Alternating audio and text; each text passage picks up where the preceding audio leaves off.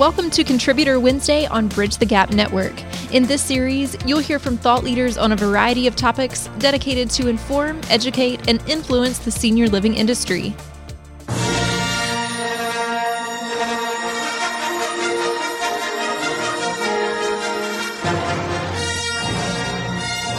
I've always been a wee bit of a Star Wars nerd. Don't worry, I don't dress up in costumes and go to conventions or anything like that. No offense to those of you who do, but as a child born in 1974, Star Wars is baked into my consciousness. That is why every couple of years when a new Star Wars release is slated to come out, I take more than a passive interest in plot leaks, fan theories, and the latest trailer. Based on what I see on social media, my guess is that many of you all do too. In fact, last December, when the latest epic release came out, I got a kick out of watching so many of my industry colleagues post pictures of themselves dressed up with lightsabers, Princess Leia hairdos, and Darth Vader masks. I even saw one guy dressed up in a full Chewbacca outfit. This particular behavior seemed to me, well, a bit extreme, but to each his own, I guess. Entire leadership teams dressed up to go to the midnight premiere. You could tell it was probably coordinated at the C-suite level, since in many cases, the level of costume coordination simply didn't just come together at the last minute. You could tell these teams reveled in the intricacies of their planning, the fun they were having, and the spectacle of it all. As fun as these events can be, I worry about the amount of energy we put into organizing our teams for Star Wars premieres. I worry that these types of events and moments are the ultimate goals of what we look to define our culture. I worry that we don't even know what culture really is. On one hand, we try to be more innovative, but on the other hand, we build a self-reinforcing echo chamber while the rest of the world slowly eats away at our existence. So often, my friends, culture is where innovation goes to die. But let's put a pin in Star Wars for now. We will come back to it in a little bit. Welcome to Bridge the Gap Contributor Wednesday. My name is Charles Turner. This is a podcast on innovation in senior care. No, not technology. Technology is a tool. To understand the distinction, go back to my first episode, or send me a note. I'd love to chat about it. On top of being an owner and an operator of senior care communities, I am currently the CEO of Care, and that is Care with a K. We are a digital labor marketplace for the senior care industry. Think of us as the Uber for frontline nurses, caregivers, and hospitality roles. If you're interested in learning more, please go to doyoucare.com. Again, that is Care with a K. In last month's episode, I gave a bit of a preview of this month's episode. I said, the conversation around culture is a bit stupid. Needless to say, I got mail. But let me explain. I had both the luxury and the curse of being in graduate school in Austin, Texas during both the peak and the collapse of the dot-com bubble of the late 1990s and early 2000s. Watching from the protection of academia, I got to study both the exuberance and the hubris of that era. And living in Austin, Texas, one of the centers of the dot-com era, I got to see up close how many companies' pride, dare I say arrogance, got in its own culture and ultimately led to its downfall. While I was living the life of a lowly graduate student, I was supported by my wife, who happened to land a job at probably the sexiest Austin tech companies at that time. Oddly enough, this company predated the dot-com boom, so to call them a late 90s dot-com bust is not quite fair. But nonetheless, they were swept up in the massive excitement of that era. This company was cool. They even had t-shirts telling people how cool they were. They literally had t-shirts that said, "We only hire the best."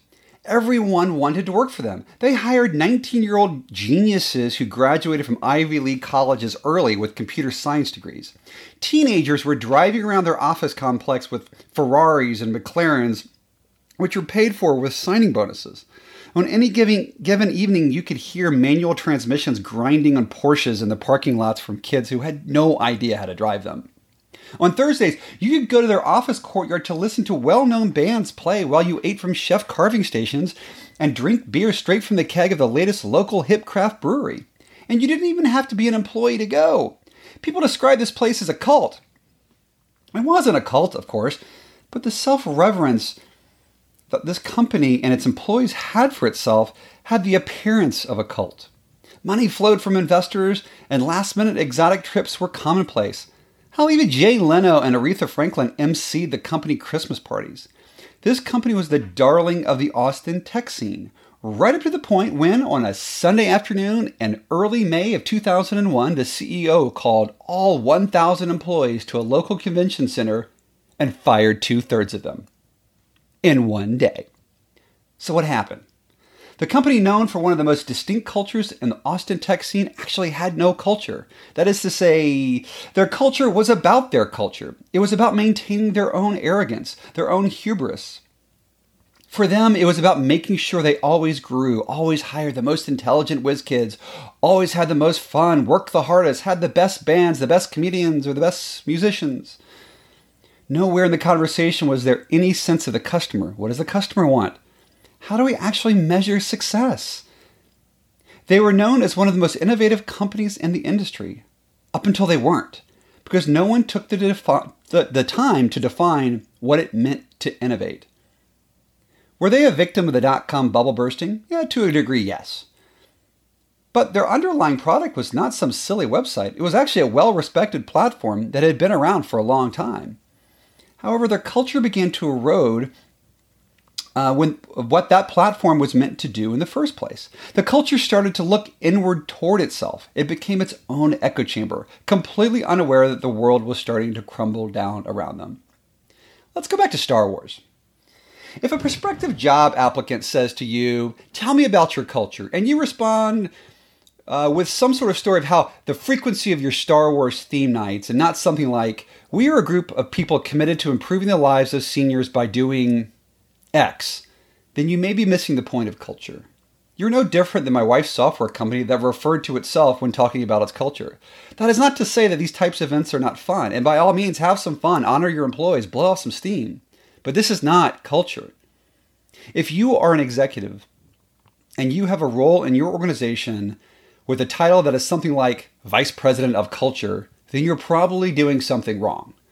Culture needs to emanate from the C-suite, especially if you want a culture of innovation. Sure, having a Vice President of Employee Morale or Senior Director of Star Wars opening night is fine. It helps in the short run.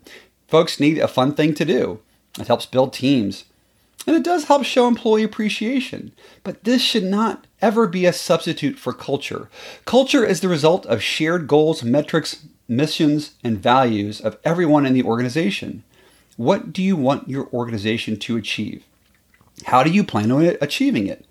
What kinds of people do you need to achieve those goals? How do you reward success when those goals are achieved? Do your employees celebrate when goals are achieved? Or do they celebrate when they go to opening night of a hit sci-fi movie? Let me give you another example. Let's talk about love. A lot of companies in the senior care world talk about their culture of love. But love is not a culture, because love means a lot of things to a lot of different people. It is how you express that love. That is your culture. Otherwise, it is cheap love. It is simply an emotion, a cheap slogan. It is fleeting, ephemeral, tacky. The German theologian Dietrich Bonhoeffer, in his book, The Cost of Discipleship, talks about this concept of cheap grace.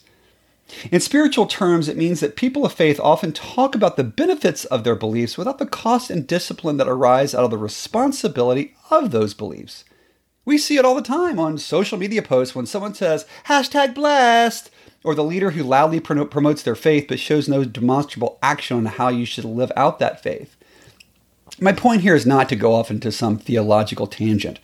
That is not the purpose of this podcast. But I think the same issues arise when we talk about the culture of, quote, love in our communities without defining what that means, how you measure it, how you build your teams around it.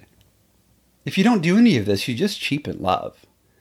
One of the companies in our space that I admire the most is Silverado Senior Living. Their motto is "Love is greater than fear." They promote their culture of love, but it is not cheap love. Have you ever been to a Silverado building? They have built an innovative culture around love. They built people and programming and processes and tools on how they show love to their residents and their families.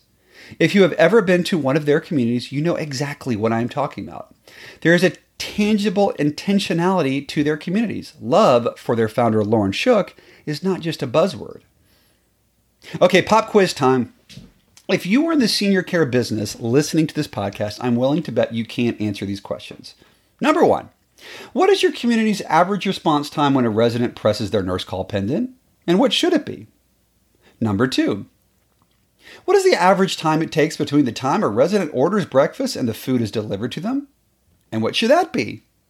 Number three, how many residents do you send to the emergency room on average every month? Has that improved since you implemented a telemedicine program? Have you looked at a telemedicine program? Do you know that if you can actually reduce the average number of hospitalizations with a telemedicine program? How much, if at all, can you reduce resident turnover with a telemedicine program? Can you answer these questions? My guess is that for most of you, the answer is probably no. But we are still evolving, so don't feel too bad. But do you think if Amazon or, say, Toyota got into the senior care business, they would be able to answer these questions? I bet they would. I bet any frontline manager from one of these companies would be able to answer any of these questions and many other questions in about 5 seconds. Yet we somehow can't. So if Amazon or Toyota decided to get in the senior care space, would this mean that they would love their residents more than we currently do? Well, if they ended up having higher resident satisfaction than we currently do now, the proof, as they say, is in the pudding, or in Amazon's case, it is in the prime. But Charles, you say the massive manufacturing companies can't ever have the same level of empathy and human connection that we do now. I say this argument is a false dichotomy. Let's go back to last month's podcast when we talked about Disney and Ritz-Carlton. Like Amazon and Toyota, they measure everything. But have you ever been to a Disney theme park? It's the happiest freaking place on earth. Their customer engagement is the highest in the Western world. Sidebar, unless you are a father in the middle of summer and your small children only want to ride the It's a Small World ride over and over and over and over and over and over again, that is hell. But I digress. So your homework this month is to answer these types of questions. Next month, we're going to talk a bit more about why we should be running our senior care organizations like a manufacturing plant. But between now and then, I'll expect a few more emails. Like many of you in the before times, I attended a lot of conferences. My favorite by far is the Senior Living Innovation Forum, organized every year by the Influence Group, led by my good friend Michael Owens. If you have never been, I strongly encourage you to attend when the world opens back up, or whenever Dr. Fauci says it's okay to do so. The reason this is my favorite conference is that it is, as the name implies, it hosts the most concentrated group of industry leaders, progressive vendors, and innovative speakers of any event of the year. The conversations are enlightening. The events are second to none. And many of the exhibitors push the envelope on what we believe can be done in the world of senior care. A couple of years ago at this event, I had one of the most jaw-dropping conversations I have ever had in my 10 years in this industry. Toward the end of this conference, sipping on a delightful Pinot and overlooking a majestic vineyard in the heart of Napa Valley, a casual conversation emerged between myself and a small handful of other industry leaders. I, for one, was anxious to hear what the most senior and the most tenured and ostensibly most respected executive had to say. While this particular leader had been in the industry for a long time and had helped establish one of the largest companies in our space, this was actually his first time attending the Senior Living Innovation Forum, or frankly, anything similar. It also turns out it was the first time he had ever been exposed to many of the newer tools and technologies that several of us had already become familiar with over the previous few years. As this was a new paradigm for him, I was anxious to get his impression of what he was seeing for the first time. And this was his response, and it shocked me. "Charles," he said, "I never knew half of this stuff was out there. It's amazing to me some of the inventions that have come to market. But all of this stuff is interesting, but I don't really think it is helpful for us in the long run. At the end of the day, what we really need to be focusing on is how to make our workforce more hospitable. That is how we're going to improve our industry." And my jaw hit the floor. Apparently, the ultimate answer on how we improve our industry is to make people nicer. Now, understand, I continue to this day to have a mountain of respect for this man. And I think that in trying to define culture, we can't get caught up in the culture of nice or love or Star Wars, at least not for its own sake. There are too many of us. We can't all be saying the same thing and trying to build the same brand. I respect that my friend wants to train people to be more hospitable. I really do. If that's his desired brand, great. But how do you measure that? You have to. If you're striving for a hospitality-based culture, you have to first establish the measures and metrics of what it means to be hospitable. It can't just be, well, Jane is nice, but Mary is less nice. Rather, it should be, how quickly is a customer email responded to? How quickly is a service request completed? How long does it take until a community visitor is greeted by an empowered human being? There are tools and technologies and programs that track all of this stuff. There are no tools, technologies, or programs, at least none that I know of, that track nice or love. So what does this all mean? Let's have fun at our Star Wars theme nights. Let's go listen to a band together. Let's hire nice people. But let's not confuse this with culture. If we want to have an innovative culture, identify the goals and metrics that will help you define and measure that culture. Then rally your teams around those goals and metrics. That is how you build great culture. Thanks for listening to this week's BTG Contributor Wednesday. I'm Charles Turner. I'd love to hear your thoughts, so please connect with me at btgvoice.com. And in keeping with this month's theme, live long and prosper. Wait, I'm sorry, what? Oh, that's Star Trek. May the Force be with you. No, that doesn't sound right. Whatever. Look, stay safe. Have fun. Let's keep loving our seniors. Thanks. Thanks for listening to Contributor Wednesday series on Bridge the Gap Network. For more information about the contributors and for a full library of episodes, visit btgvoice.com.